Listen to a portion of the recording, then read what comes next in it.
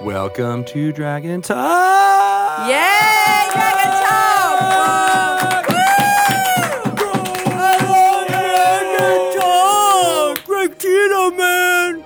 Oh, you got a fan out there. You got a fan. You like Greg Tito out there? Yeah, I do. Oh, we love you, man. Give him your shirt. I'm taking off my shirt. Here, have this drumstick. That's awesome. Plunk. Oh, you hit him in the head. Oh, darn, I'm sorry. Here's my card. I'll give you a D&D bag. Did I make up for it? We'll give you a mug. I love you, buddy. Yeah. So I'm Greg Tito, if you didn't figure that out.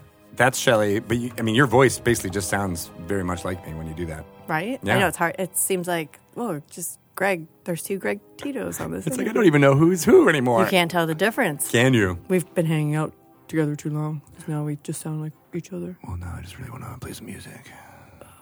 Music. Music. We should do our old person's version. That was so last episode.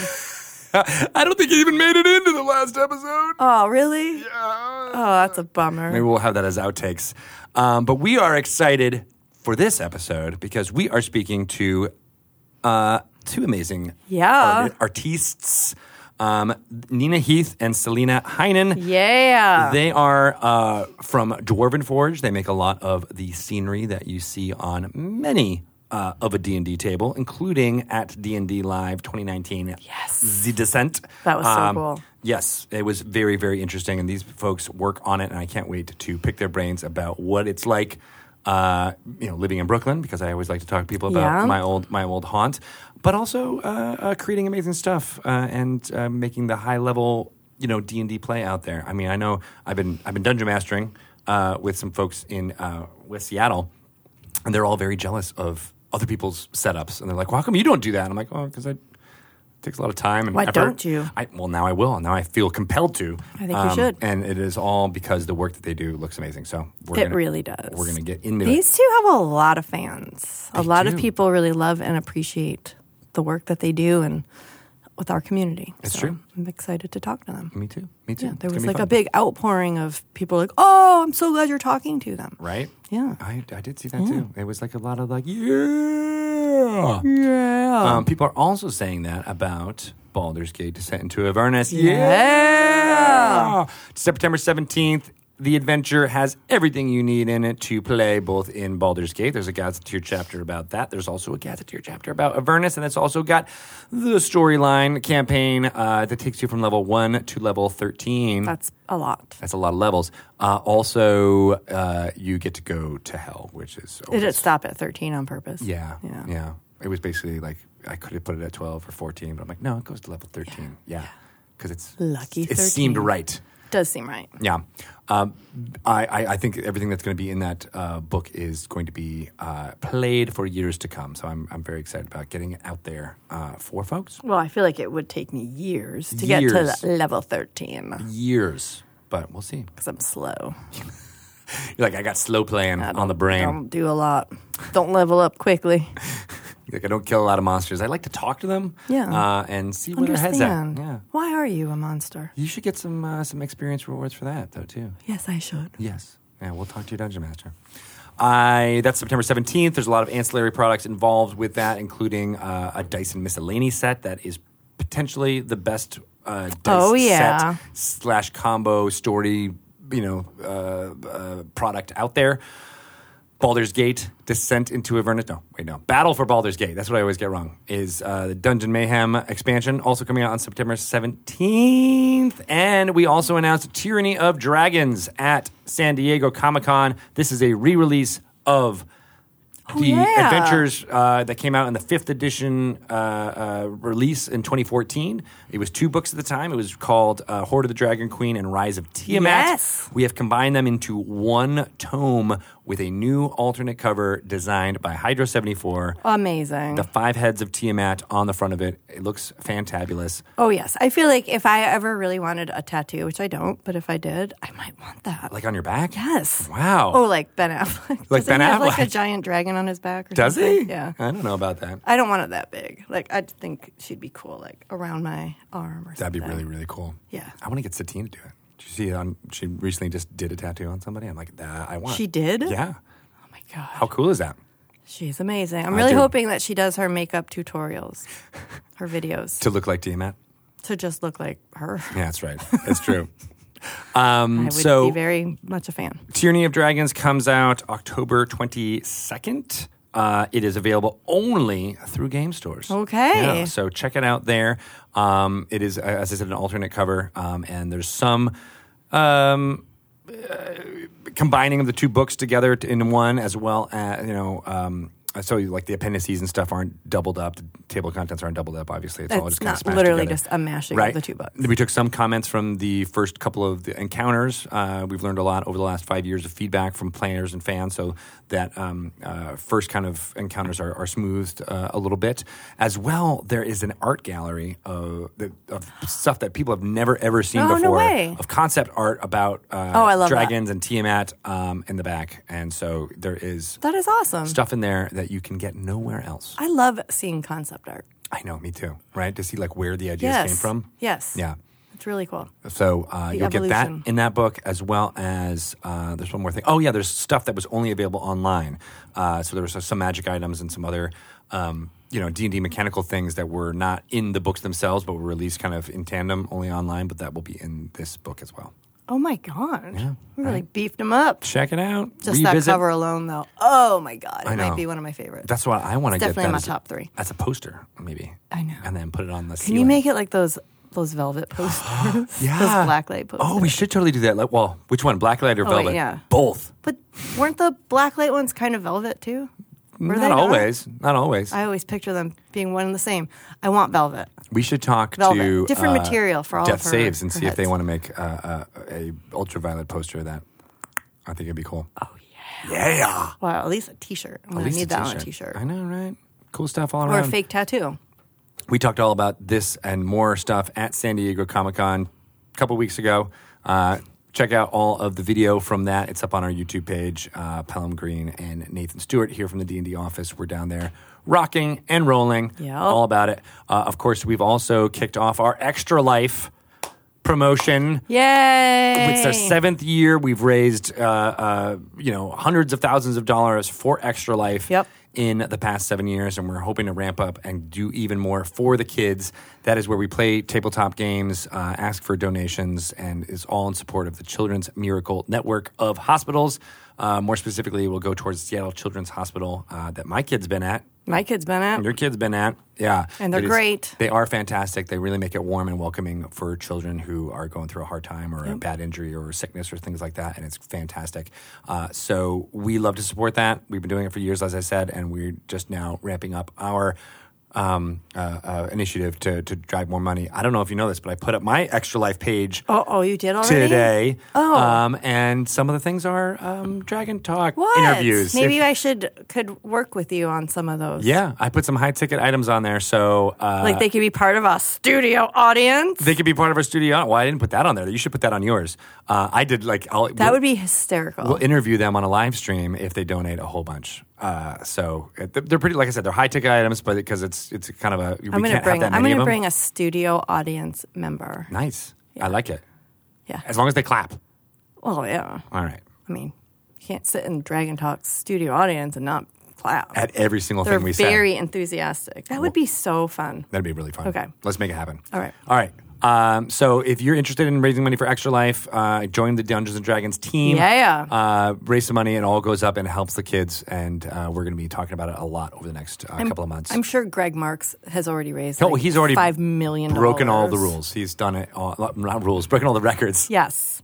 There are no And the rules when we're raising money for sick children. It's for the kids. Yep. All right. So check it out. We'll be talking about it more and more. We'll probably have Bart on to talk more about it in the months to come. But it is kicking off. There are T-shirts that you can buy on customink.com right now. Let me get the actual thing so I can say it online for reals. But it is a thing. So extralife.org/team/DND. But if you're looking for the... I just want to look at what the link is. It's customink.com/fundraising/Wizards of the Coast Extra Life. You can buy T-shirts designed by Emmy Tangi. They're amazing. I love them.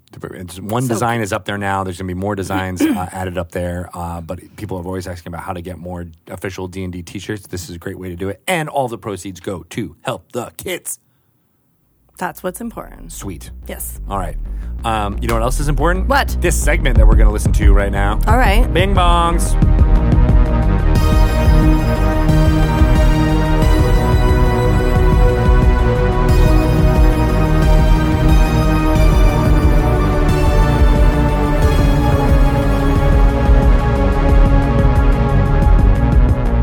Welcome to another random character generator. I liked that. Yeah, I like to sing. There's some Foley in there. You got to sing some sometimes. Random character generator. Wait, if we could only harmonize, we'd be perfect here. I'm Greg Tito, and this is Kate Welch who's singing with me. Yes, hello. Making the things happen. Yep. We're recording this very early in the morning, so that's why we need to drink as much caffeine as possible to get all of the random characters generated. This is the segment where we press the Create Random Character button on D&D Beyond. A third-level character pops up. Mm-hmm. It is not optimized, not for anything, got lots of different things going on, and we make a character out of that, telling its backstory from the mechanics. So we will be doing that right now as we press our button and make random things happen. All right. Ooh, I already like the name. Olin Nimblefingers. What? Seriously? If that's not it's a halfling. Oh, definitely. A Ghostwise halfling? Barbarian. Barbarian halfling. Oh, no. Look at that strength. Oh, my gosh. That is very, very unfortunate. So we have a 9 strength with a -1 modifier. Wow. Very dexterous. Average constitution and intelligence. Wisdom is very high. For a barbarian, which seems strange. Wow. Yeah. Okay. So Olin Nimblefingers, and he's well named because he does have that +2 dex. And he's proficient in strength, which is good because his natural strength is -1. So his proficiency in his strength saving throws at least gets him to a +1. That's true. Good for him, buddy. I guess, those strength saving throws when you're trying to escape a grapple, maybe that's the only thing he can really do. It's like his one move is getting out of a grapple. Get it out of there. Is Olin a... I totally blew out the microphone. Destroy those levels. Is Olin a... what gender would you put Olin as? Olin sounds to me like a boy. Yeah? That sounds like a male name to me. Okay. Yeah. So Olin is trained in animal handling, which makes a lot of sense, I guess. Okay, sure. Yeah. Athletics, to make up for the lack of strength. Yeah, you got it. He's working hard. He's very intimidating as a ghost-wise halfling barbarian. Yep. He's got proficiency in that and survival. Okay. All right. So this sounds like he spends a lot of time out in the wilderness with animals. The survival and the animal handling makes me think that this is a barbarian who is very in touch with his animal soul, right? Whatever that is. So I think there's a barbarian path that has to do with the aspect of the beast. So that doesn't come until 6th level, but maybe this is something that he is aiming for. Mm-hmm. It's like he has attuned very closely with an animal in his vicinity, this Ghostwise halfling. I like that. And Ghostwise halflings, if I'm not mistaken, are the kind of the stealthy ones. Yeah, right? So Ghostwise halflings trace their ancestry back to a war among halfling tribes that sent their ancestors into flight from Lurien. Okay. Where is this? They are, they're clannish and mistrustful. They're pretty rare. Their wisdom score increases by 1. Oh, and they can speak telepathically to any creature within 30 feet of you. Wow, that's pretty cool. So this is a telepathic little barbarian and can speak to any creature as long as they speak the same language. So perhaps this is... what languages do we speak here? All right, going back to Olin. Olin has telepathy as a language. Yep. That's his Ghostwise thing. Common, halfling, and telepathy. So he can't talk to animals as such. But I imagine that Olin does use his telepathy to try to talk to animals a lot. And they don't share a language. But maybe this is why he's spending so much time in the forest, is because he's trying his darndest to learn how to speak animal languages. Oh, all right. I like that. He's not strong, but he's wise and ghost-wise. He's ghost-wise as hell. So, yeah, I think maybe that's where he's trying to find his natural strength with the creatures of the wild. And he's got this folk hero background. Yeah. So that means amongst his people, he must be well known and traveling around solving problems. Yeah. That type of thing. What if he's like the Caesar Milan of halflings? Like his whole deal is that if you've got like a misbehaving pet or member of your livestock family, you call in Olin Nimblefingers. Olin Ninglefingers. Ninglefingers. Ningle. And he will, and that has risen him to folk hero status. Like he's a local legend because you've got a misbehaving dog. This guy's going to come in and soothe that creature. Okay, all right. But now looking more at these barbarian features that he's got, Primal Path. Oh, he's doing Primal Path. Okay. Yeah. So Primal Path, or Path he has of the chosen Zealot. Path of the Berserker.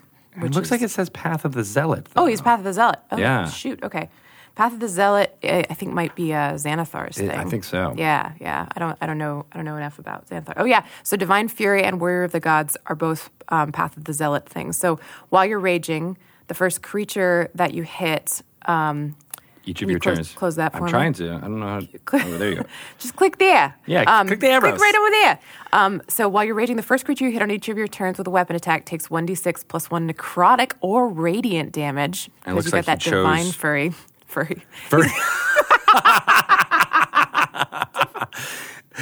Is Olin Nimblefingers a divine furry? A divine furry. This is. Yeah, I mean, this goes with what we've already described, right? Like, yeah. But he has chosen necrotic damage, so he's a necrotic furry. Right, he's a necrotic. He's very evil, purpley, damage dealing. And a Warrior of the Gods, if a spell to restore your life is casting, the caster doesn't need material components for that spell. I like that, I guess, as a thing. But at least in my games, we don't really worry too much about material components. Yeah, if you've got a spell focus or arcane focus, most of the time that deals with that. Yeah, and unless it's like for resurrection, you need like a diamond that's worth at least 500 gold pieces or whatever it is. That is the kind of thing where, you need that in order to cast your spell. But for most other things, the material components don't really figure in. Yeah, it's more thematic. It more feels like, okay, these are blessed by the gods. Or Olin Nimblefingers is blessed by the gods enough that he does not need all of that. I wonder why. Why do you think he went with necrotic damage? Yeah, that's an interesting, because all of what we've been talking about is very much about saving and bringing back to life. Yeah. And Ghostwise itself feels at least in touch with is it Ghostwise just that they're silent and stealthy, or is it Ghostwise in that they have a connection to the undead? Neither. The Ghostwise, I thought it was a stealthy thing, but it's actually, I was thinking about Lightfoot, I believe. The Ghostwise halflings are just these like strange, rare halflings. They they select a natural landmark as the center of their territory, and they carry a piece of that landmark with them at all times. Ooh, cool. And clan warriors known as night gliders bond with giant owls and ride them. So maybe this is what our Olin Nimblefingers is aiming for, is that he is attempting to bond with a giant owl somewhere. But they're Ghostwise because they can communicate telepathically. I think that's the mechanical thing. That makes sense. I love the idea of riding an owl. A giant owl? Right? Yes. Okay. So this is definitely what he's about. And maybe there's some connection between his affinity for necrotic damage and his love of these like night creatures. Necrosis, let's see, necrotic damage is like decay, right? Yeah.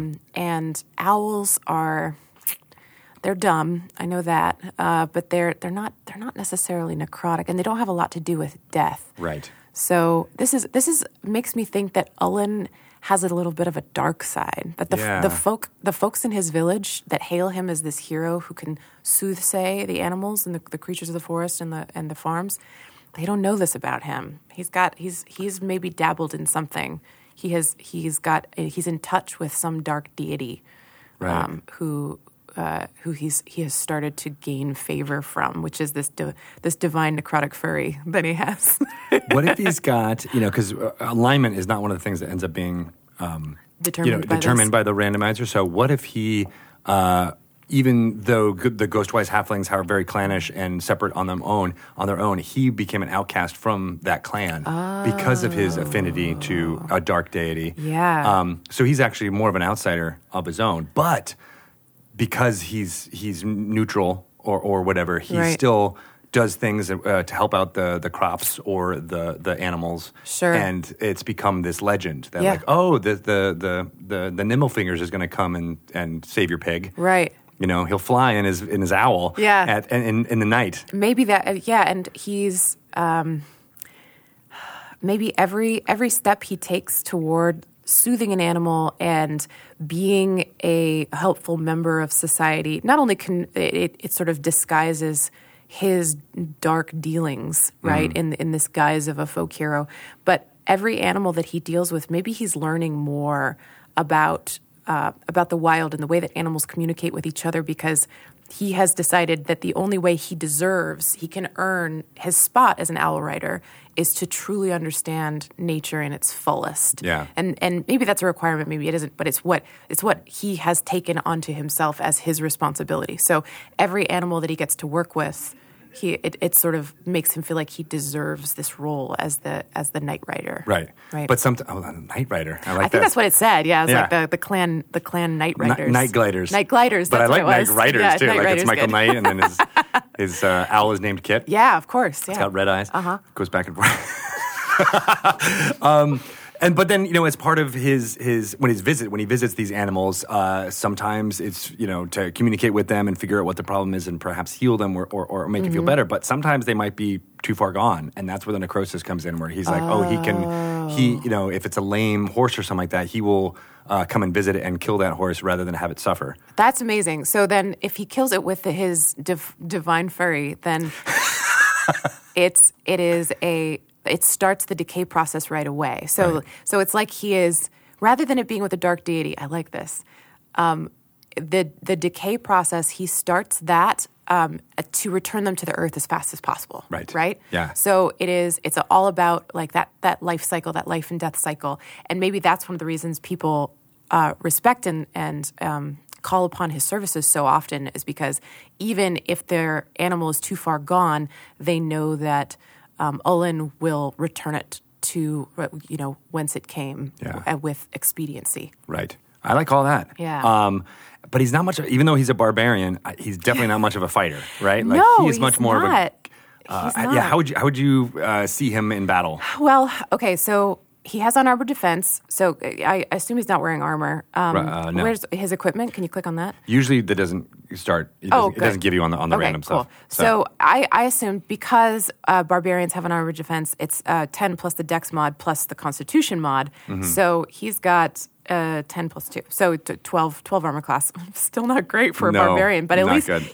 He's got that high Dex, those nimble fingers, and that speedy little body. So he's not wearing any armor, not even light armor. So Nothing. He is this little Ghostwise. I always think of Ghostwise halflings as being very, very pale. So almost like a oh gosh, what's the term for when a creature is completely white without melanin? Albino. Yeah. So I think of him as being kind of albino, white eyes, and a very ethereal looking creature who's also maybe like stripped to the waist. Maybe he wears like cloth pants or something, but otherwise he's not very strong. So he's not like a ripped up dude. Yeah, he might be frail. Yeah, he's got -1 strength, but it's something to do with his affinity for nature. And maybe his eyes, they're this pale white, but they look like if you see a picture of an owl with light reflecting in it, almost like a replicant owl from Blade Runner. Right. That's what his eyes look like. Ooh, cool. Right? Is that he almost looks blind. He's not blind, but he's got that kind of like cataract look about him. Because it makes him resemble like that's his affinity to owls. Yeah. Like he has those like big owl eyes. And what if when he's speaking telepathically to the animals, his eyes cloud over even more? Ooh, yeah. And you can almost see the clouds like swirling, and then when he's communicating with animals, he's trying to, but since they don't speak common or halfling, he's not usually very successful. So it's in emotions that he communicates. I think so. I think that if he's communicating with them telepathically, in this way that's intended to be soothing. It's really more about like the kind of thing that when you walk up to a horse, you're like, shh, shh, shh, right. Yeah, good girl, Good girl. you know, yeah, ooh, such a good horsey. Yeah. It's that kind of thing but he's doing it telepathically, which is part of what makes people respect and maybe fear his magic, right? Because anybody can walk up to a dog and be like, good boy, yeah. But if somebody's just looking at a dog and then they're reacting like, oh my gosh, somebody's saying good boy to me, that would be essentially a magic trick, right? Yeah. So I think that's a big part of his appeal. I love it. What does he sound like? What Olin, when he is talking, what would his words be? I think he's got let's see. Because if he speaks telepathically, He doesn't speak out loud much. Right. Yeah. He might be mute. Ooh, yeah. I love that. Yeah. Because he can speak telepathically with any creature. Yeah. And if he's dealing with halflings, he speaks halfling and they speak halfling, so he can communicate telepathically with them. Yeah. Yeah, maybe he's mute. Maybe all of his communication is telepathic. Ooh, I like that a too. lot. That's really Right. cool. And he is. It's part of his folk hero-ness is that he has this unnerving appearance, and frankly, it's unnerving when a voice appears in your head that you weren't expecting. Yeah. But because his manner is so unthreatening, and he's clearly got away with animals, he puts people at their ease right away. And the voice in their head is very. It's like a radio voice, like Roman Mars in 99% Invisible. Right. It's like, I'm Roman Mars. It's that. It sounds like candy. Yeah, it is butter smooth. So you just like everybody, creature or humanoid. The minute you hear his voice in your head, you're like, everything's gonna be okay. You know, He's got this. Yeah, he's got me. this. Yeah. Have you heard Roman Mars on like a random like interview, and he still has that radio voice? And I'm like, how does he do it? I think that's what That's he just his talks voice. like. Yeah. It's like butter just oozes out of his mouth whenever and he speaks. I think he must always talk into a microphone just like this. And he's always got cans on doing it. He's like, If I sound real good right now. It sounds so good, right? It's like, I got to order a pizza through this microphone. Call them on Skype. I don't speak outside of this. And that's what Olin Nimblefingers will do. He'll be like, right. it's okay, Yep. boy. You're all right. You've got a lame leg. You're Olin dead now. Nimblefingers, and I will put you out of your misery. You will be nutrients for new crops that will feed thousands of little halflings from years to come. Yeah, I bet he is a life and death cycle unto himself, right? So he is, but he's soothing. He makes people feel better about death.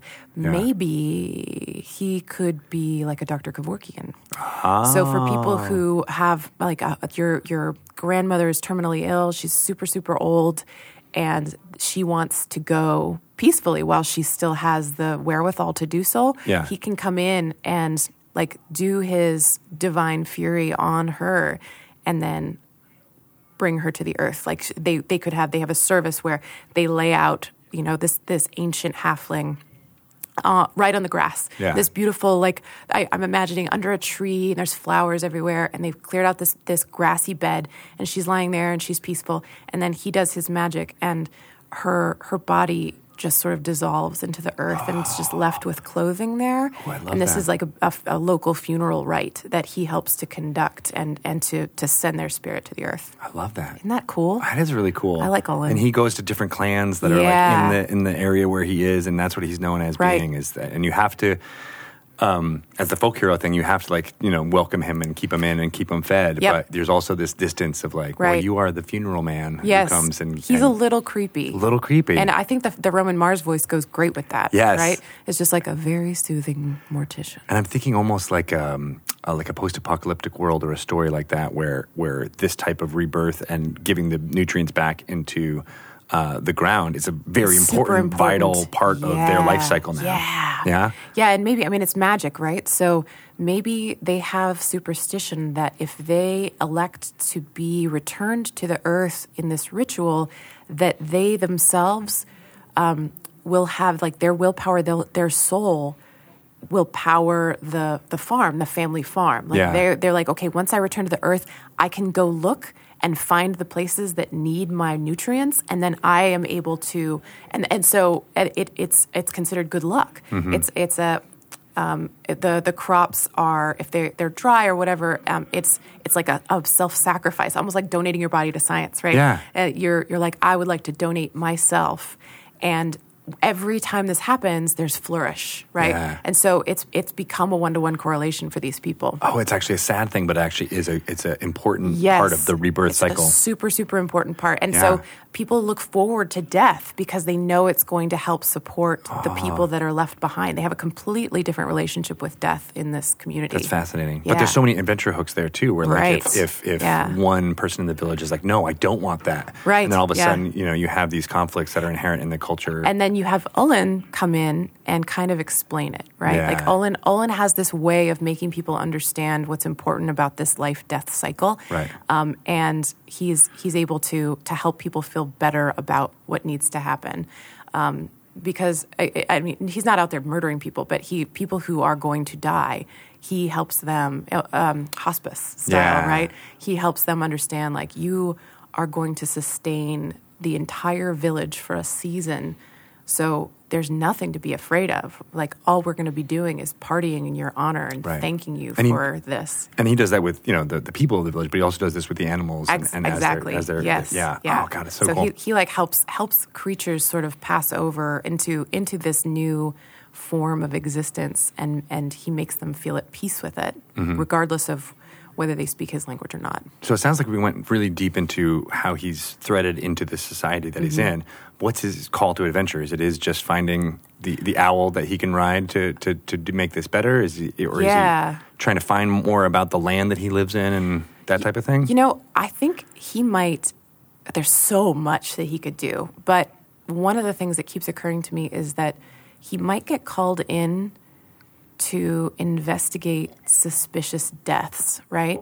If he has the ability to cast necrotic damage, he also might be able to examine necrosis and essentially be like a CSI type.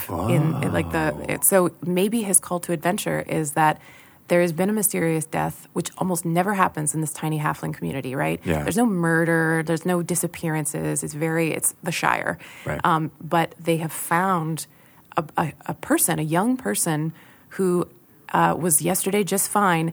They've discovered them dead, and the necrotic energy, they at first think, what did Olin do this, right? Because this is the same kind of decay we see him and his magic perform. Oh, God, what a great story. But he didn't. And so he's the only one who can maybe look at it and try to find clues and follow where they take him in order to figure out what kind of magic did this, who's responsible for this death. Awesome. All right, so let's get our summary of what Olin Nimblefingers is all about. Okay. All right.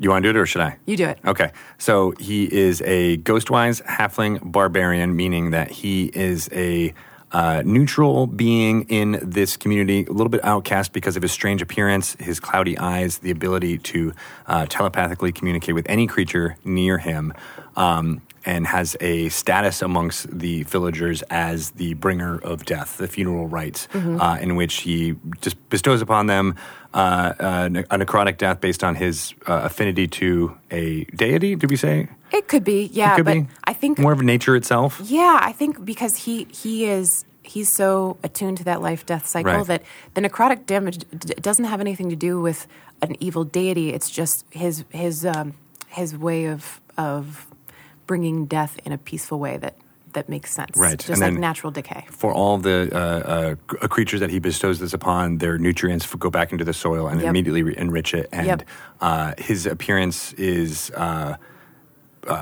lauded by the villagers when he does come, but at the same time, they don't want him hanging out all the time. So he's a nomadic kind of person around different clans and different areas. Exactly. And this is happening. Right. He may at one time want to find an owl that he can ride to make this a little bit better, which will increase his legend. Yep. He's a bit intimidating, not much of a battler.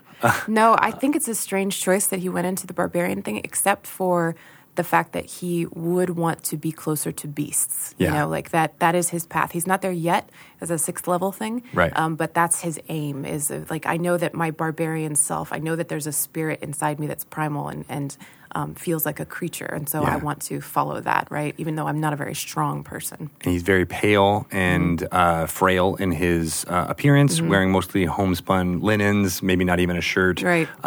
And his eyes are clouded over in general. And mute. And mute, does Yep. not speak. Right. And only speaks telepathically. And when it is telepathically, it sounds like Roman Mars in your head. Exactly. Yeah. And he's Dr. Death, and he ushers people onto the other side, which is because of his ritual practice has become something that is a celebration. Right. And people look forward to being able to nourish and protect people after death. And everyone's death serves a purpose. And for him, the circle of life is extremely important. But there's many hooks that can come up. Say if someone unbalances this cycle, he will be the person who will want to investigate and find it and perhaps recruit adventurers to help him out. Exactly. Yeah.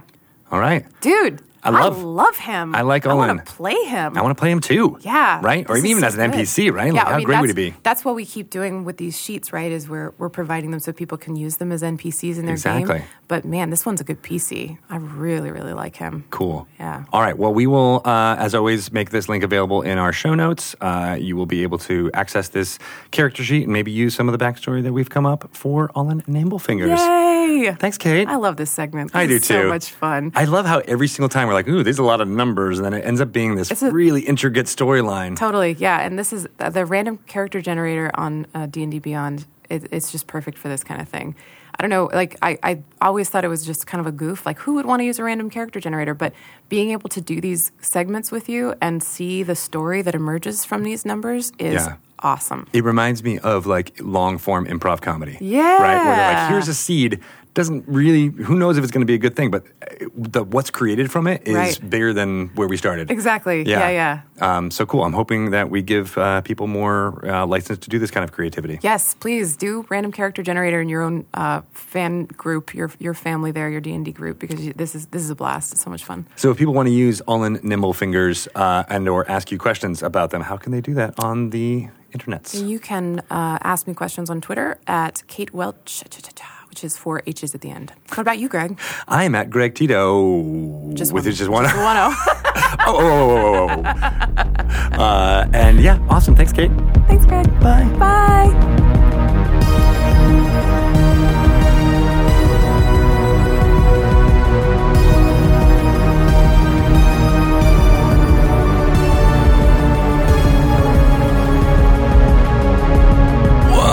Segment. My God. Mind blown. We're rocking out. That was rocking out with Woo! me and Bruce Springsteen. Inspired.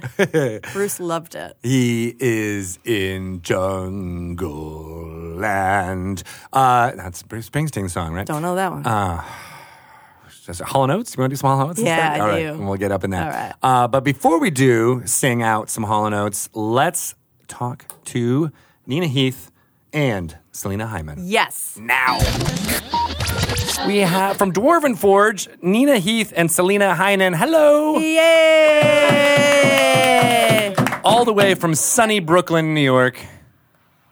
It's sunny today. Yay! That counts. That's Greg's old stomping grounds. It's true. He wants to spend an hour talking to you about Brooklyn. That's really all I want to do. Nina, we saw each other there in February.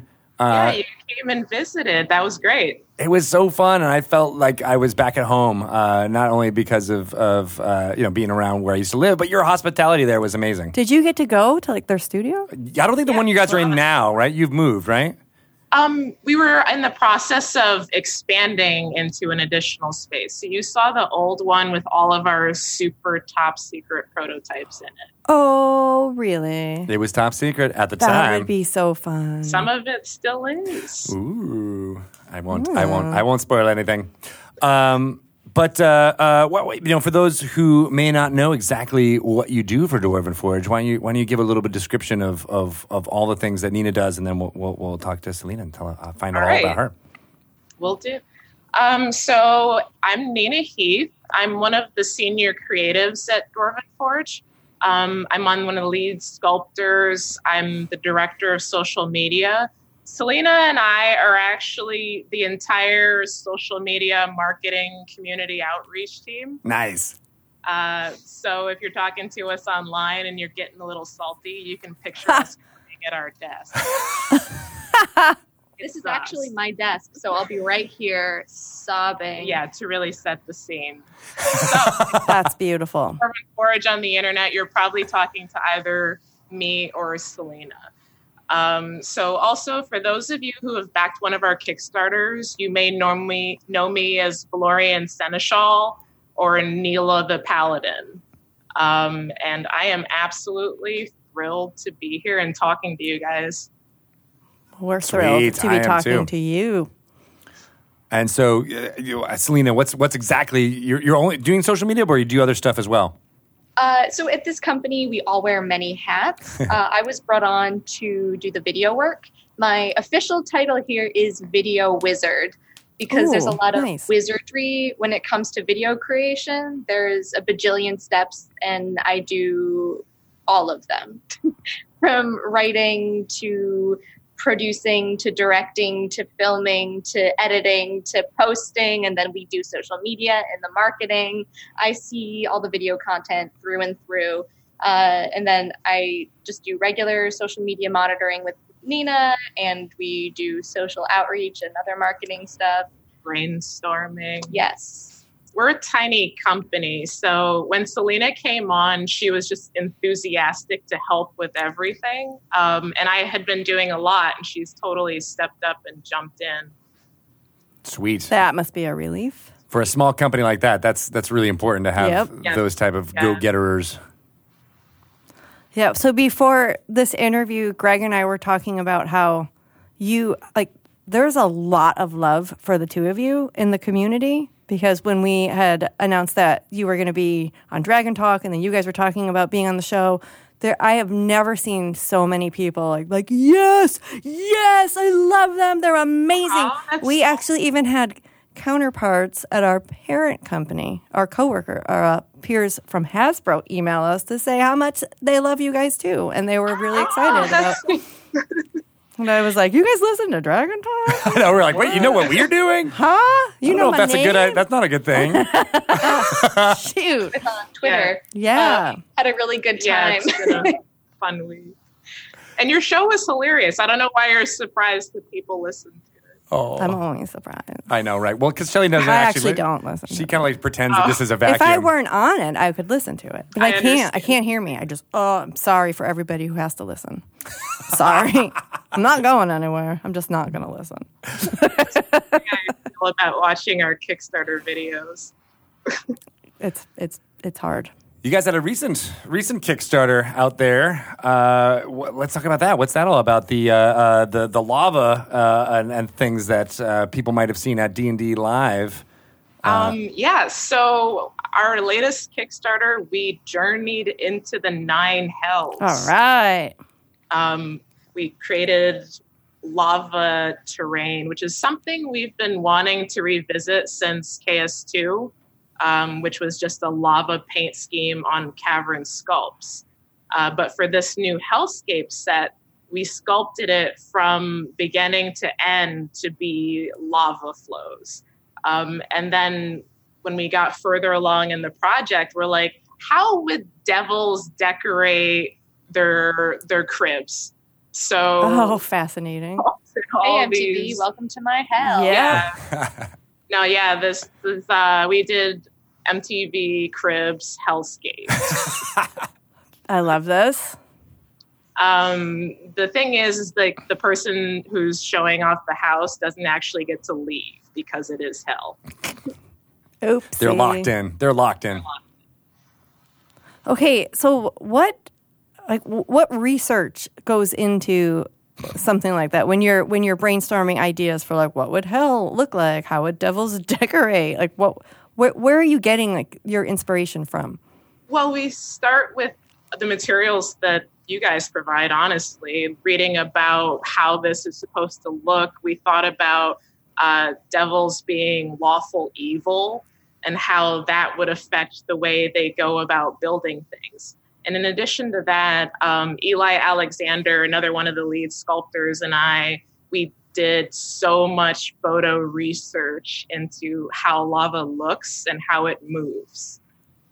There's actually a video on our YouTube where the artists are talking about the inspiration and the whole process of making these pieces and this whole Kickstarter. So you should check that out. It's called The Making of Hellscape on our YouTube. Yes. As Video Wizard, did you make that happen? Did you make that? Yeah, that was on me. Yeah. Are you really the only person in the company that's doing videos? Do you do all the videos? Of freelancers. So for big projects like Kickstarters, I bring in a cinematographer, a couple PAs, and an assistant editor. So I do the major videos, like the intro video, that Making of Hellscape video. And then for this recent Kickstarter, my assistant, Chris London, he came in and helped me finish the intro video because I was away in Europe because we had really great timing with deciding to launch Kickstarter. So he put the finishing touches on the intro video, and then he cut all of the walkthroughs. Meanwhile, our cinematographer, Aaron Blanton, filmed all of it with a whole team of incredible PAs. Nice. It takes a village to create something like that, where you're like, all right, that's just a minute of video. It can't be that hard. But you're like, all right, no. Weeks of shooting. Oh my God, so much shooting. And then so much editing. I think we probably made at least 15 videos for this Kickstarter. And for one person to do that alone is impossible. So I have some help that swoops in and then they swoop back out. I love it. It's a lot like podcasting where, Shelley does it all. 15 hours. You have to do everything. It's so hard. I do. Most people think I just show up at noon and sit down. But no. The real brains behind the operation. Not true. Not true at all. So just, I love the what you guys create. I think I just love miniature things anyway. So it's just fascinating the amount of detail that is in this, and knowing you're actually sitting there studying hours of footage, watching lava slowly drip away. But so what is the timeline from how long does it take to make this stuff a reality? Usually our production schedule is about a year. The Hellscape one was a lot faster. We weren't actually even planning initially to do a Kickstarter in June. It just worked out as being the best time for the production to get the pieces to the backers in as timely a fashion as we could. But we've been working on the lava pieces since, was that November that you shot that first? Yeah, the first round of filming happened in November. But I think you guys had started in September or October. Right. So October, and then we launched in June. Wow. So math, right. Nine months? That doesn't seem like 10 months? A very long time. Yeah, it was a baby. We had a little evil baby. Little evil Hellboy. That's amazing. Yeah, and I saw, as we were saying, I saw it in February, some of the prototypes and the things that were being worked on. Sculpts. Yeah.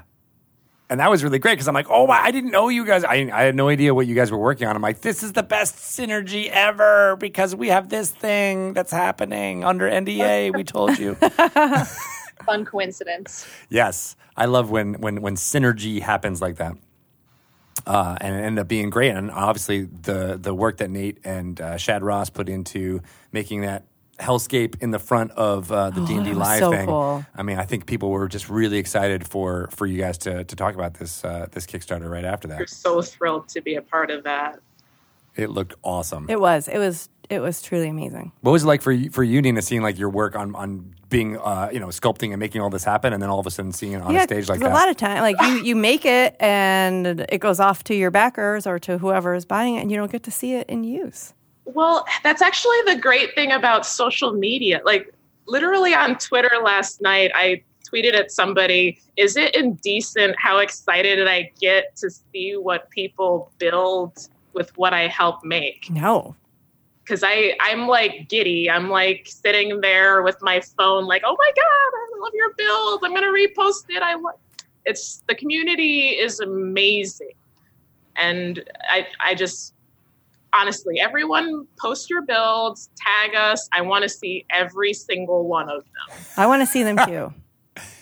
It's got to be a good motivator, too, when you're like, I feel down, it's not working, but let me just go scroll through these pictures of people's creativity, and then you're like, get a shot of energy again, right? Mm-hmm. And the amount of detail, and I know that you like to hide little things in the sculpts for people to find. Uh-huh. You do? Really? I didn't know that. Yeah. Look harder, Tito. I guess I'm not as observant as I thought I was. When you get the sets, you got to turn the pieces in all different directions because me, Eli, Michelle, we've all hidden weird little things in little places. Like what? Touches, right? Thoughtful touches. That's what we call them. My favorite one from Hellscape is I hid a little imp skeleton on the back of one of the pieces. Oh, that's got to be so tiny. Oh yeah, it's got to be like super, super tiny. Oh, she's grabbing it. All right. We were play testing last night, and this was one of the pieces. So I can't tell if it's in focus. Oh, there it is. Yeah. Oh, it looks like a fossil. Yeah. Yeah, he's fossilized. And that's the front. Eli. So lava. Really great lava waterfall flow. It really is. It's lava. That's real lava. Real lava. Yeah, frozen in. Oh my God, it's amazing. Give it to the video professional to show it. Oh, yeah. Yep. Oh, I love that. She's showing it off way better. It's my job. I love the skeleton, though, because there is the theory that people seeing the skeletons of dinosaurs in rocks is what created the mythology behind dragons. Yeah. Right? It's awesome. And you're basically doing that, but in imp form. Oh, yeah. But, it's about 2 times the size of a regular 28 millimeter scale human. So he's kind of a big imp. Even scarier. Big boy. Yep. So how does one get into the line of work that you both are doing? By accident. Purely by accident. Us too. Yeah. I ended up here because I worked with Nate, our creative director. We worked in advertising together. He is a director and editor, as well as everything else he does here. This was kind of his side hustle. But when the company we worked for went under, he came here as a partner, and then he was like, well, you're coming with me. And that's how I ended up here. Nice. Like Jerry Maguire style? Probably. I don't understand that. Oh. Whatever. Look it up. It's a thing. Okay. I was just going to describe it. I'm like, that's not going to be worthwhile. Watch it. Yeah. I will Google it later. I'll make a note. You Googleize it. It's good. I love that we all probably didn't go to school to make D&D products. Oh no. But Nina, you went to art school, right? Science. Oh, yeah. After graduating with my political science degree, I mainly just use that as a coaster. I keep it on my desk and I put mugs on it. But anyway, yeah, I studied art after that. And that's actually how I ended up here, is I was studying at one of the schools that Stefan Picorni, our CEO, had also attended. And he pulls students from the school occasionally to do work, at least during the early Kickstarters. And he had hired a friend of mine, and she couldn't show up anymore. So she's like, you want to go to this random job for me? And I show up, and it's flipping Dwarven Forge. Oh, my God. She called it just a random job. Well, she wasn't into Dungeons and Dragons, so she didn't know what she had. Right. And I told Stefan, I was like, I'll take all of these home and paint them for you. And if you don't like it, you don't have to pay me. Wow. Because that's badly I wanted to continue. That's so fun. So I take it he liked it. He did, and I'm still here. Yay! And doing amazing work. When let's talk about your first D&D experience. I want to find out what it was like. What about fantasy drew you in? Selina, you want to go? Yeah, I'll go first. So Nate described me as D&D curious before I met him. And it was like, I'd heard of it. I had some friends who went to college and then played it, but I never had the opportunity. And then I started working here. And so I'm very lucky to have had my first D&D experience on Dwarven Forge terrain. Yeah. And I'm obsessed with it now. I've taught most of my friends how to play, and I DM sometimes out of necessity, as one does. And I love it. I'm in it. Here I am on the Dungeons and Dragons podcast. So. What kind of characters do you typically play? So my first character is a tiefling paladin. They just needed a tank to the existing party. But in some of my other games, my favorite one, her name is Xana. She's a 12-year-old gnome barbarian who was literally raised by wolves. And she has almost no charisma because she's not used to society. And she has a great character voice. It's, "Hi, my name's Sarah." She's so little and going through puberty. Oh, that's adorable. Aren't used to speaking. She's a maniac. She's basically an ankle biter. Small feral child. Yeah, she's a small feral child. That sounds great. Yeah. Sounds very similar to the forest gnome paladin that I've been playing with Merles' group. I just love gnomes, and they play. We all love gnomes so that much. Voice, you can you immediately feel like a gnome when you go that little like high pitched like. Do you have a voice for your gnome? I do. I'm trying to. Now I gotta like. Let's hear it. Oh, how does it go? Channel. I'm not trying to remember. It goes like because she's a high intelligence but a very low wisdom. So she's very curious and wants to find out everything, but makes very bad decisions. So she'll always be like, "Yeah, let's go in and fight. I think it's time. What are you guys doing? Okay." Oh. Yeah, she's very excitable and very high. That's not even really what it is. I have to get into it a little bit before I get it. Think about it. Let's do a little role play right now. Yeah. Hi, I'm Selina. What's your name? I don't know, but why do you talk like that? Because I'm not good at it. I have a dragon friend. He also can't talk very well. Oh, we should be friends. I love that voice. I also play with a lot of people who don't use voices, so I am the one who's the weirdo, and that helps because I immediately started adopting your tone of voice, which I do in conversation with people. Like when they have an accent, do you ever do that? Where you're like, "Oh, you're talking in British. Well, I'm going to as well." Oh, yes. It's basically what you and Shelly and I do. So when I'm going through all the footage from filming, we just have this habit of only speaking in a random accent that day. And so I'll pull a clip where we're speaking in like a German accent. And then this is before I add the like voiceover. So I have like German to French to Russian, and it gets pretty crazy in the studio because you're doing like 12-hour days and everyone's tired, and it gets weird. Yeah. And definitely like going all out with the accents in the games. Mm-hmm. It helps. Yeah. Yeah. It's the secret of podcasting. I don't know if anybody knows that. Voices. It's voices. Just voices. It's very important to a podcast. I'm glad we figured that out. It's true. Yeah, we should write a book.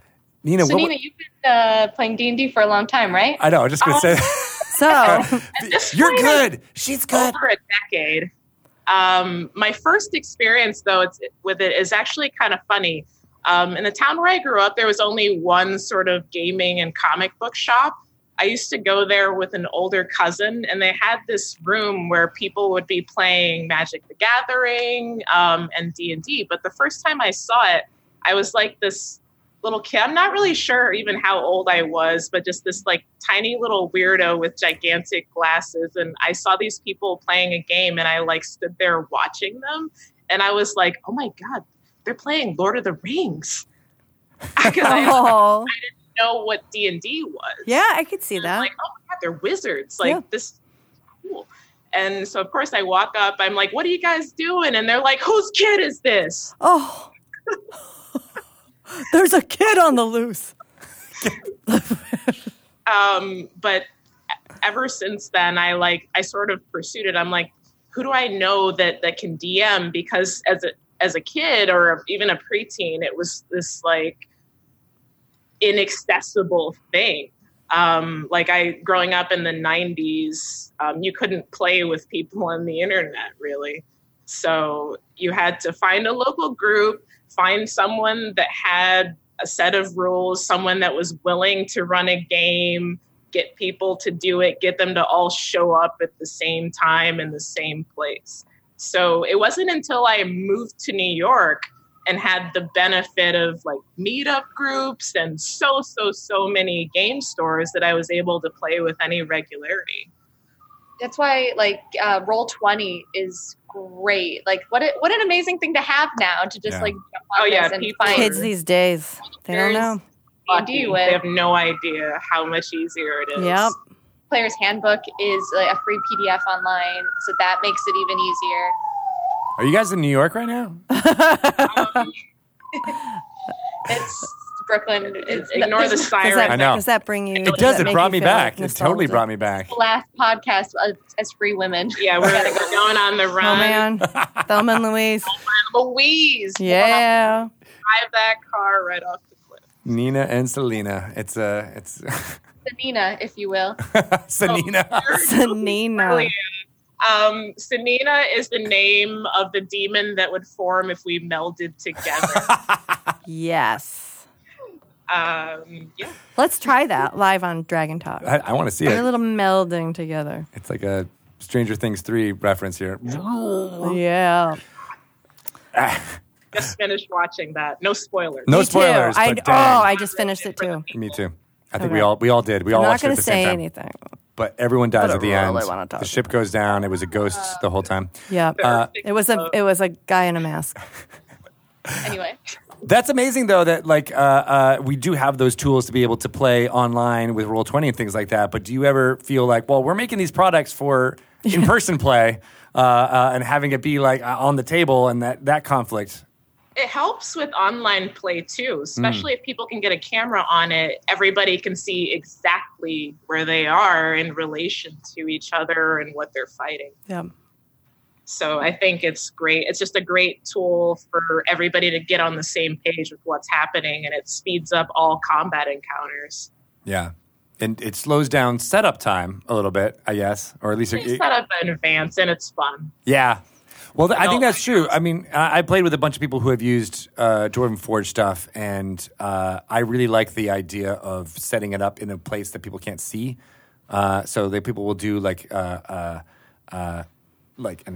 not to drop names, but Mr. Joe Manganello, when he was dungeon mastering, he had like set up in his like closet, and then when we got to a new room or a new encounter, he could just go to his closet and take out the already set up room and drop it on the table. And I was like, oh my gosh, that's the greatest thing in the world. I want to be able to do that. Yes, one day. We have these things called terrain trays. Yes. And they're really great for flying rooms in and out, for rapid fire reveals on your table. Because all of our new pieces have anchor magnets, and so they stick to the metal tray, and you can put it upside down and everything sticks. That's really cool. Yeah, we had to come up with a solution for how to get things in quickly because you don't want the pieces just flying everywhere. So are you coming up with these types of things in response to like the increase in streaming and like live games and things like that? Has that impacted how you guys are doing any work? Or was this a response to something else, or it's just cool? It's something that has been a thought pretty much continuously, is like, how can we make this easier for people to use? Yeah. And there's definitely a lot more people using it now than there used to be. And I think that's definitely a result of the stream. So we're getting all this really great feedback from all these different people. And during the Kickstarter, in the comments, we have a lot of people commenting like, well, did you think of doing this? And sometimes we're like, oh, that's a good idea. Add it to the list. And then we'll at least have like a sculpt for them by the end of the campaign. So like the input from Kickstarter backers is like crucial. That's why we choose to do Kickstarter over pre-sale or some other method, because it's not a finished product, and this is for everyone. It's not just for us. It's not just our vision. It's everyone's vision. So we want to bring what everyone has to every piece. You've done a really good job of curating that community to a certain extent, where people feel, I mean, even, what Nina was saying about like just being able to see everybody's sculpts and builds and how they did it. That's one of the really exciting parts about seeing all of it for myself, on social media, is that like everybody's supportive and really excited about what everyone else is doing in the community. And I think it's kind of indicative of the DIY spirit that's been behind D&D, since the 70s. And you guys are just doing it more, but in this, tactile sculpt, type thing. I love it. Yeah, definitely. I consider it DIY until it gets sent to the factory. So DIY. DIY. What a great podcast idea. Maybe we should. That is a great Write that down. I'm trademarking it already. Greg squatting on the name. I'm cyber squatting on DIY. That and Air D&D. I need a. Oh, wow. Oh, yeah. What would that be? It's a little bit like a travel show that would go to fantastic destinations. Yeah, okay. I think someone might be doing Air D&D, where you can go and rent out people's game rooms and all of their accoutrements. I like to play D&D, but I don't have all this cool equipment or like awesome terrain stuff, and nor do I have a place to play. And then you can just be like, oh, you can come hang out in my game room, $20 an hour. There are some Cha-ching. amazing things out there. I don't know if you've seen the pictures of Joe Manganiello's, I think he calls it the Gary Gygax Memorial Dungeon. Yeah. And it's amazing. There are some like DMs for hire. I've definitely seen them.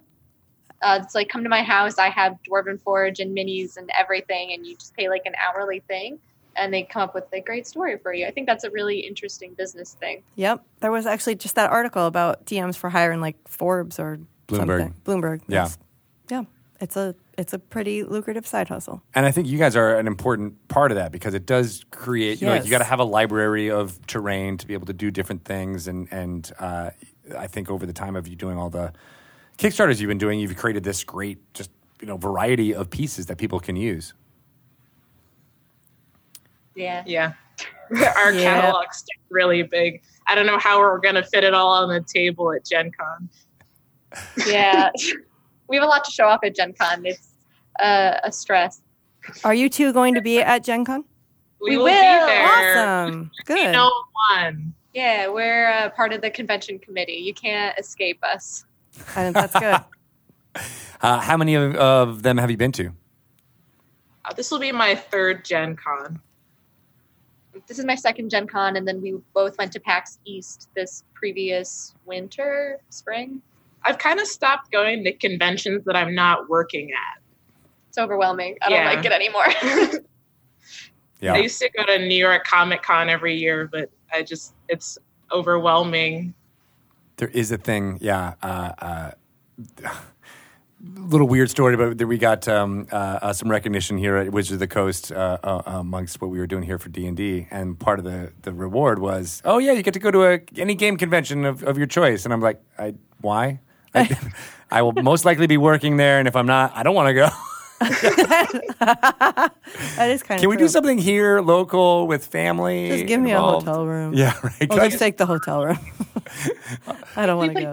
In a sauna, thank you. Yes, right. Yeah. Can I just live in the sauna, please? Yeah, just a day off. Imagine how wet the character It would be bad. would get. That would be terrible. Yeah, now we have to design, plastic laminated. Yeah. Anyway. More ideas that we're coming up with here on this. See, that's when you talk to creative people. You just get nonstop more ideas coming out. Well, I've already copyrighted that one. Already? Like while we're here, I'm actively copyrighting. There's a lot of squatting going on around here with these copywriting and trademarking. Nice. But Gen Con's going to be exciting for all of the stuff that you'll be able to do and interact with your fans, right? Like that's a big part of what that is. Yeah, and at this Gen Con, we are premiering a new thing that we have an exclusive sneak preview for the Dragon Talk viewers. Ooh. What? Do you want to show that off? Yes. Again, So this is why you need to watch the stream. So we partnered with Paizo for the new Pathfinder 2 Plaguestone set.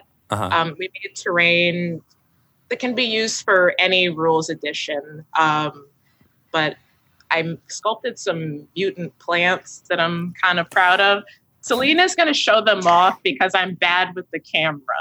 But what? Oh my god! So it's like a big flower coming out of a tile and the petals. My God. They almost look like, not to reference Stranger Things again, but it looks like a Demogorgon kind of opening up with like a spider's web of vines around it.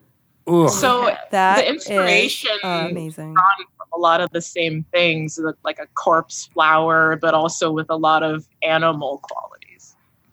Yeah. There is, to think that you sculpted this, there is amazing amount of detail in that. So that one shoots spores. Does that one have something secret inside? Is there a secret? You don't have to tell us what it is, but just, is it there? This one, no, actually. Okay. It's very detailed. They all don't. They all shouldn't have it, The pieces that we tend to hide things are the big ones with lots of faces for room for sculpting. The miniatures, the monsters, things like that. There's a couple hidden on some of them, like our Elder Earth Elemental Eli hid a bird's nest on his neck. So anyone that has that piece, look for it. And the Apex Primordial from our Caverns Deep Kickstarter has a lot of thoughtful touches in there. We actually can't, when he told us how many, we were like, but we didn't find that many. And it became a game of I Spy. Yeah. Oh, yeah. And here's another sculpt. Ooh. So this is our Vine Lasher. Ooh. Shelley, you get to describe this one. No. It's really creepy. Almost like a scorpion, but it's got 3 tails in the back, and I'm really not good at describing these things. You gotta hone this dungeon mastering skills here. I can't do it. What is this? What is this called? This is the Vine Lasher. It grabs you. Oh, he's got a mouth too. Shoves you into its mouth. Yep, there's this little red mouth on its back, and it's got 1, 2, 3, 4, 5, 6 arms, tentacles. Oh, it's a massive tentacle. It's just all viney, thorny tentacles to grab you. It's a pretty color. Don't want to encounter that thing. I could see that being none of this friendly. Part of the Feywild, thing that could happen there, or the undead flowers. Good idea. Yeah. Copyright it. No one's ever said Feywild before. Oh, I just mean the idea of doing pieces for it. Yeah. Oh, that would be amazing. That's genius. Yeah. You guys are really slow playing this. Secrets upon secrets. Those are beautiful. I think your hair, Selina, also would fit very well in the Feywild. Yeah, it's also poisonous. And radioactive. So for the listeners at home, I have lime bright electric green roots with fluorescent yellow everywhere else, and eyeshadow that matches. Look for the hair at Gen Con. Yes, you'll stand out. Will it be that color by Gen Con though? It changes. Yeah. That's a week from now. I don't have time. Too much packing to do. What is it like preparing to pack out a booth like this? Oh, yeah. Because a lot of it has to do with displaying these pieces, right? You know what? That's a lot to think about. Maybe we should move on.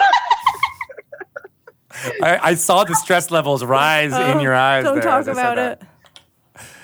Conventions are great. We love it. It's going to be so much fun. So are you guys going to be on any panels or anything also while you're there? No panels. Well, I'm in 2 streams. Nice. One stream, it's actually set in Eberron, which is interesting because I'm completely unfamiliar with that setting. I have never been in a game set there. And I'm going to be playing a geriatric rogue who's coming out of retirement because she gambled away her grandchildren's college fund on games in the nursing home. So, in the nursing home. And that's going to be in Rudy Woutenberg's stream. He's the DM. Nice. Nate will also be in that game. That's Thursday at 10 a.m.? Yes. Thursday at 10 a.m. and it'll be on the Gen Con live stream.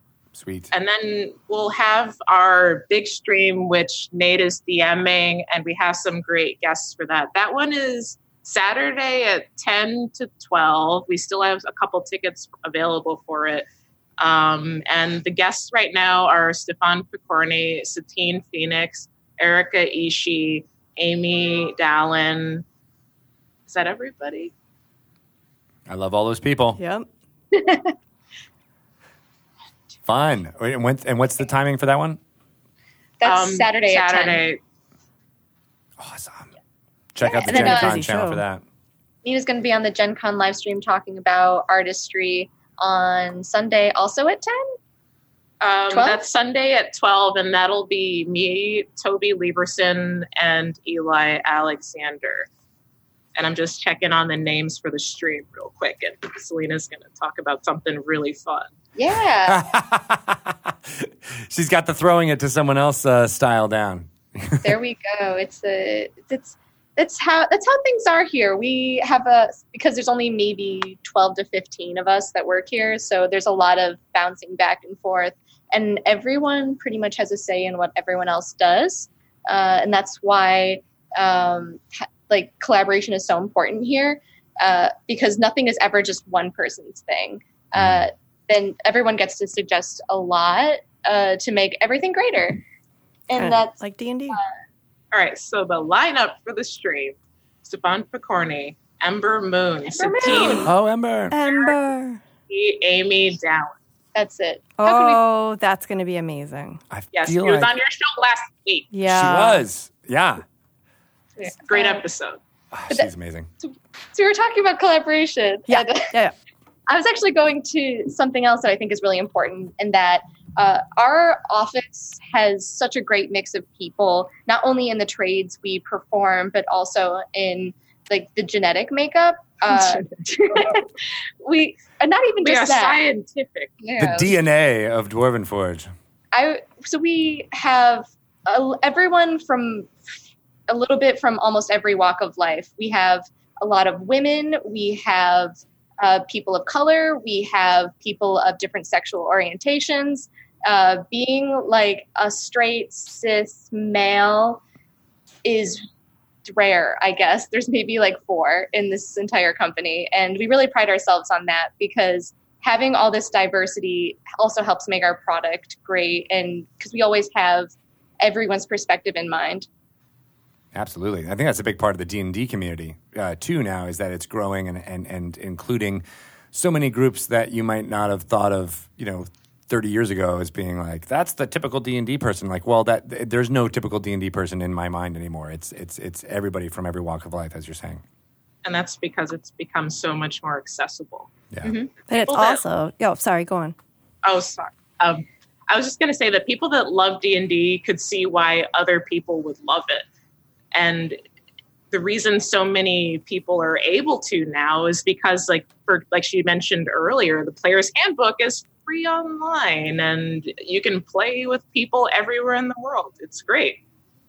Yeah, and it's been a big part of what we're doing with streaming and making sure that folks can see people like themselves playing D&D, also pretending to be people like themselves, and that's really important. And it even gives you a chance to play people who aren't yourselves, and you can experience the different walks of life there to a small extent. It's how someone might react to your character. It's oh, I never thought this would is that how people in real life respond? Oh, and it leads to it lets you freely explore the world. And I think that can positively influence IRL. Yeah, for sure. And when we had, and it can allow you to learn about yourself as well. When we had the author Kupplinger here, she was she discovered many things about who she was and her sexuality that was amazing. By being able to explore that in a safe space of role playing games. Mm-hmm. Yeah. It's also, I think, really important for people who either want to work in the industry or just want to be playing in this community to know who the people are behind the products that they know and they love. And that's why I think it's so cool to be able to talk to you guys on Dragon Talk, or to when you're out and about at Gen Con, that they actually get to meet you're one of the principal sculptors behind all of these amazing products. You're leading social media and all this awesome video content. For girls that are growing up, now they get to see this industry isn't just men. There are actually there are women who are doing really important roles, and it's so important to get that out into the forefront and let people know who these women are that are actually making these products. You've said you've been playing for 10 years, Nina, right? Around over a decade. Over a decade. Hard to really remember when I started. But have you noticed a shift at all? Like, hopefully, like, have you seen like a change in like in the community makeup or how people have treated you as a gamer or in the industry? Sorry. When I was a kid, I kind of had this idea in my head that these things that I was super, super into were not for me. Because I didn't see people like me playing. I didn't see people like me represented in the artwork. And that's absolutely shifted. Like, I was talking to Selina recently about how I felt when I saw the illustration for the race human in the 5th edition player's handbook. Like, I cried. Oh. It like really was an amazing moment for me. Yeah. And then even more recently, the Is It Mage that's on the cover of the Ravnica source book. Yeah. Like, it's just, thank you. I didn't feel welcome always when I was younger, and honestly, I probably wasn't. And occasionally I'm still not. But, I think that's shifting, and I think people are starting to realize that people from all different walks of life can love this amazing thing. Yeah. Yeah. And that was, like I was saying, it was a big discussion when the 5th edition books were being kind of art directed and thought of. And it's something that we hold up as a tenet, to this day, is to make sure more groups and people can see what it's like to pretend to be these amazing heroes and heroines and destroy good and or evil the way you want to. There's no qualifier on that, right? Like, if you like to pretend and tell stories, that's all that matters. It's for everybody. Storytelling is human. Yeah. Yep. I've used that in interviews before, where it's like, in some ways it's what makes us human, right? Absolutely. Where, like, if you're sitting around a campfire when you're 10,000 years ago telling stories, you're basically playing D&D. So D&D is not 45 years old. It's 145,000 centuries million. old. But yeah, that is true. Selina, have you noticed, like, what's been your take or experience working as a woman in this industry? Ignore the ice cream truck outside our window. I'm hungry. I can't. It's very enticing. Why aren't we running out there Is it Mr. right Softy? now? We never make it in time. It goes too fast. That's so sad. I'm serious. Anyway. We try. You try? Yeah. That's so sad. Once. Anyway, being a woman in the industry, while I love being in the gaming industry, it's so weird and creative, and I'm so glad I work at a company that like doesn't put me in a cubicle, and we don't have like the layers of bureaucracy and showing up to conventions and meeting other people like this. Everyone is more genuine in the gaming community. And I really like Wormwood is a company we're good friends with. I love everyone over there, and we're meeting more and more brands, and it's just fun. I really like this community, but at the same time, like, there's also the occasional person who, even in a business setting, just because like I'm a woman who's also into what they're into, might make some like inappropriate sexual advances, and it's just like, no. This is still work, like, and just because I'm a woman in gaming, like, it was a little bit, the right way to phrase this would be that it is perceived as uncommon for women to be into nerdy things.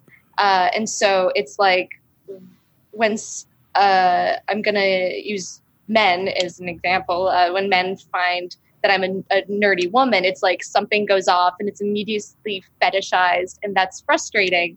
And so that's a conversation I sometimes have to have. And it's like, this is still professional, and just because we like the same things doesn't mean that I want to pursue this. I still get uncomfortable is what I'm trying to say. Yeah.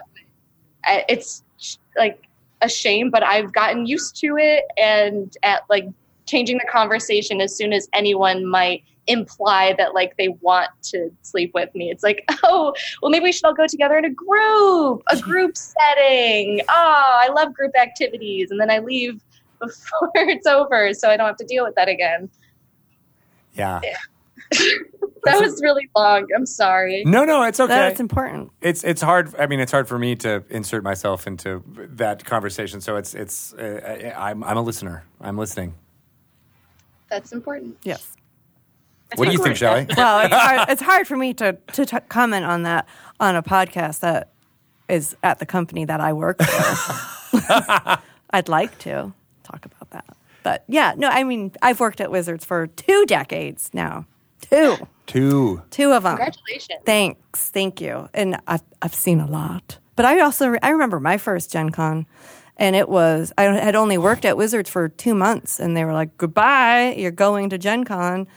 And it's like back in the day when they used to send like the entire company, like so many of us went to Gen Con, but it was a really weird, sort of unsettling experience to be there, because the only women that were there were like pretty much other women who worked at Wizards.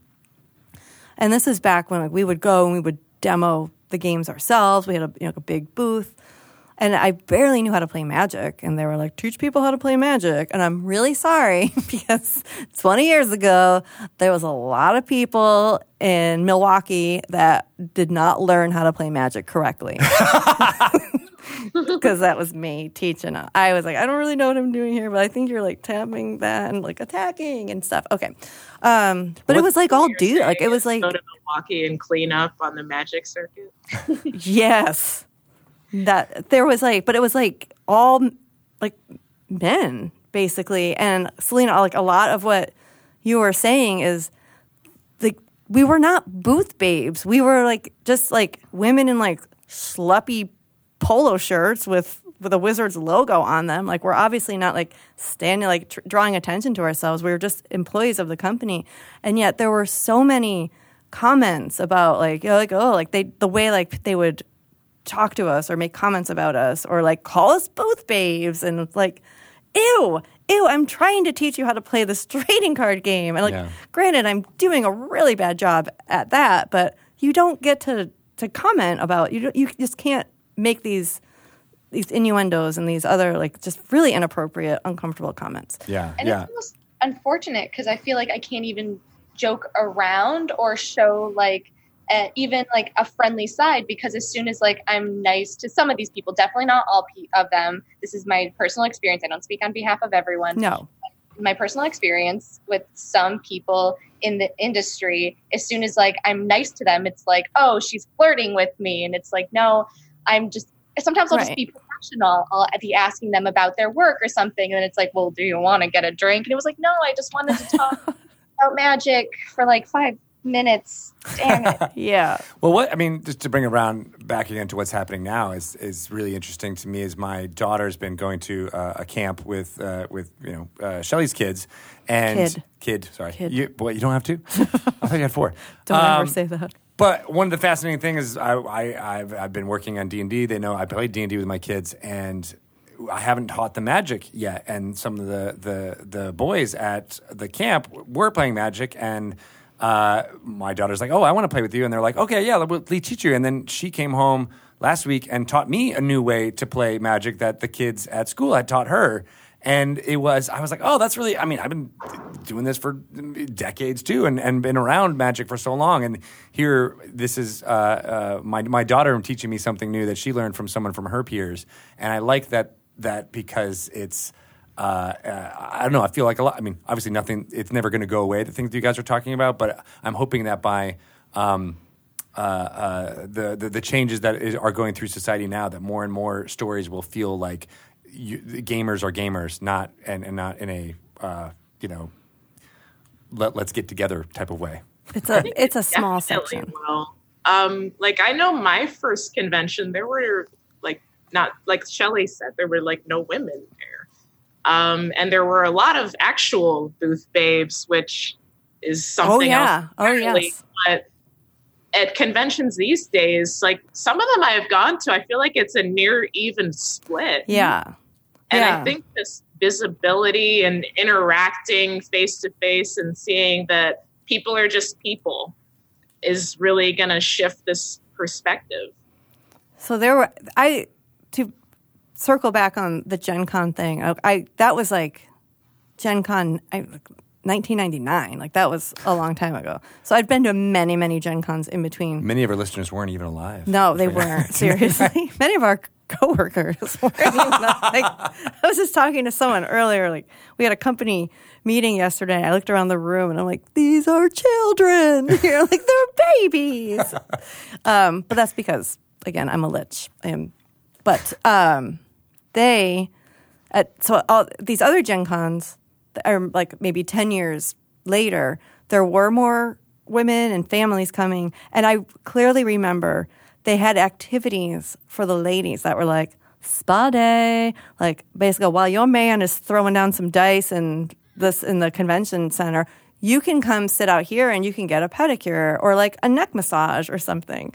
And like, but what if they want to play? But it wasn't. It was more like, oh my, this is the response. There appear to be women coming to like conventions now, so like let's find activities for them to do.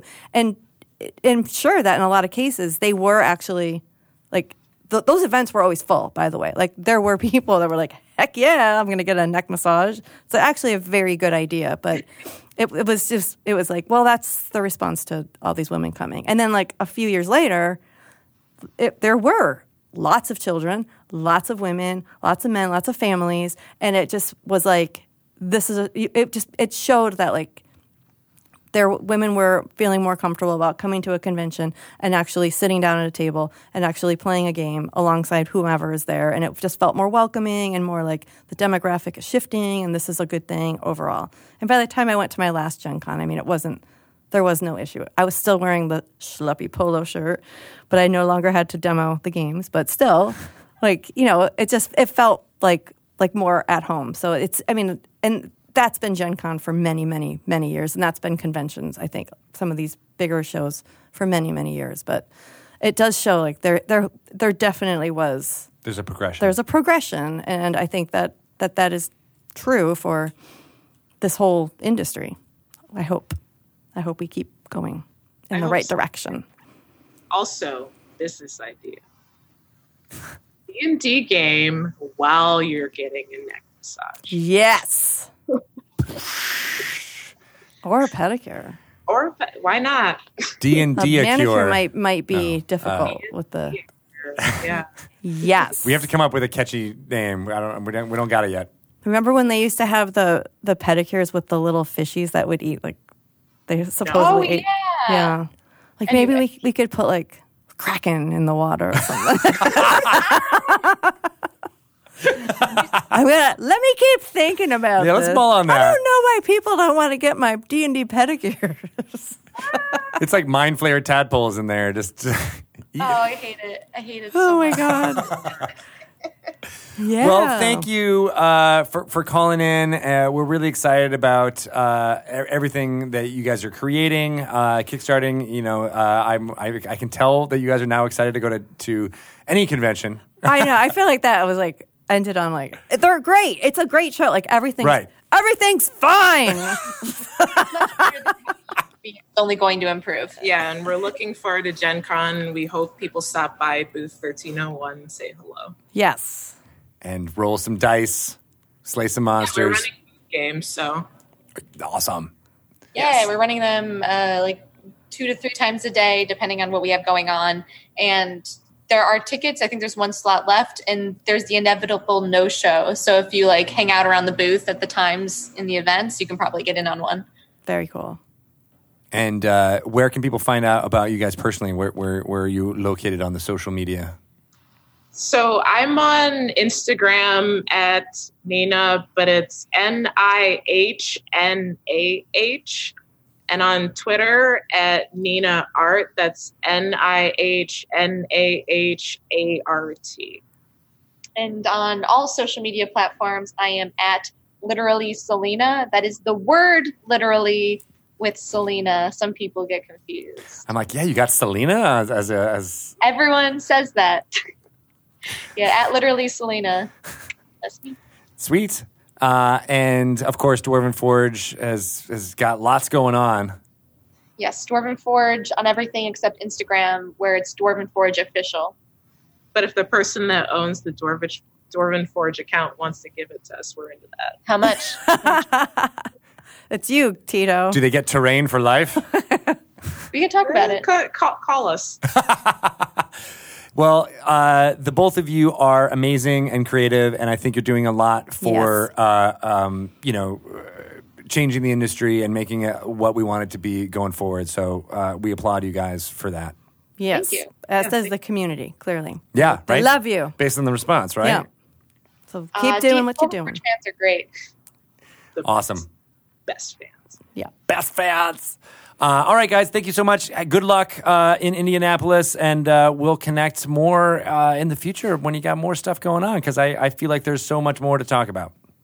There really is, but we'll talk later. Leave it on a cliffhanger. Okay. I know, right? ... I want more. What's going to happen next? Meanwhile, I'm going to go back and look at every piece of Dwarven Forge terrain we have around this building and find secret things. Secret things. Yes. The little touches. No, what was it called? Thoughtful touches. Thoughtful touches. We got to start doing that on this podcast. We'll create Being more audio thoughtful. Yeah, being more thoughtful. You spell one word wrong in each sentence, and they'll figure it out. Yeah. It's not a typo. They will find it. Yes. Not a typo. It's a puzzle. It's a puzzle to be solved. It's a thoughtful touch. That's on my Twitter. Yeah. It's totally on typo. It's literally Selina. All right. Thank you, guys. You guys are the best. See you We'll later. get some ice cream now. What? Ice cream.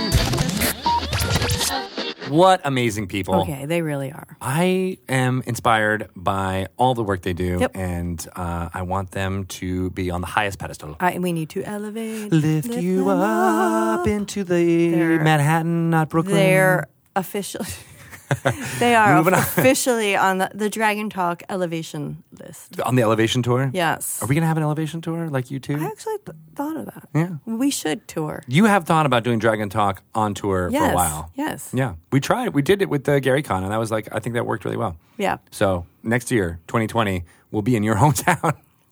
Dragon Talk on tour. We're coming to heard Nashville. it. We're coming to Minneapolis. We're going to Portland, Maine. Yes. Not Oregon. Maine.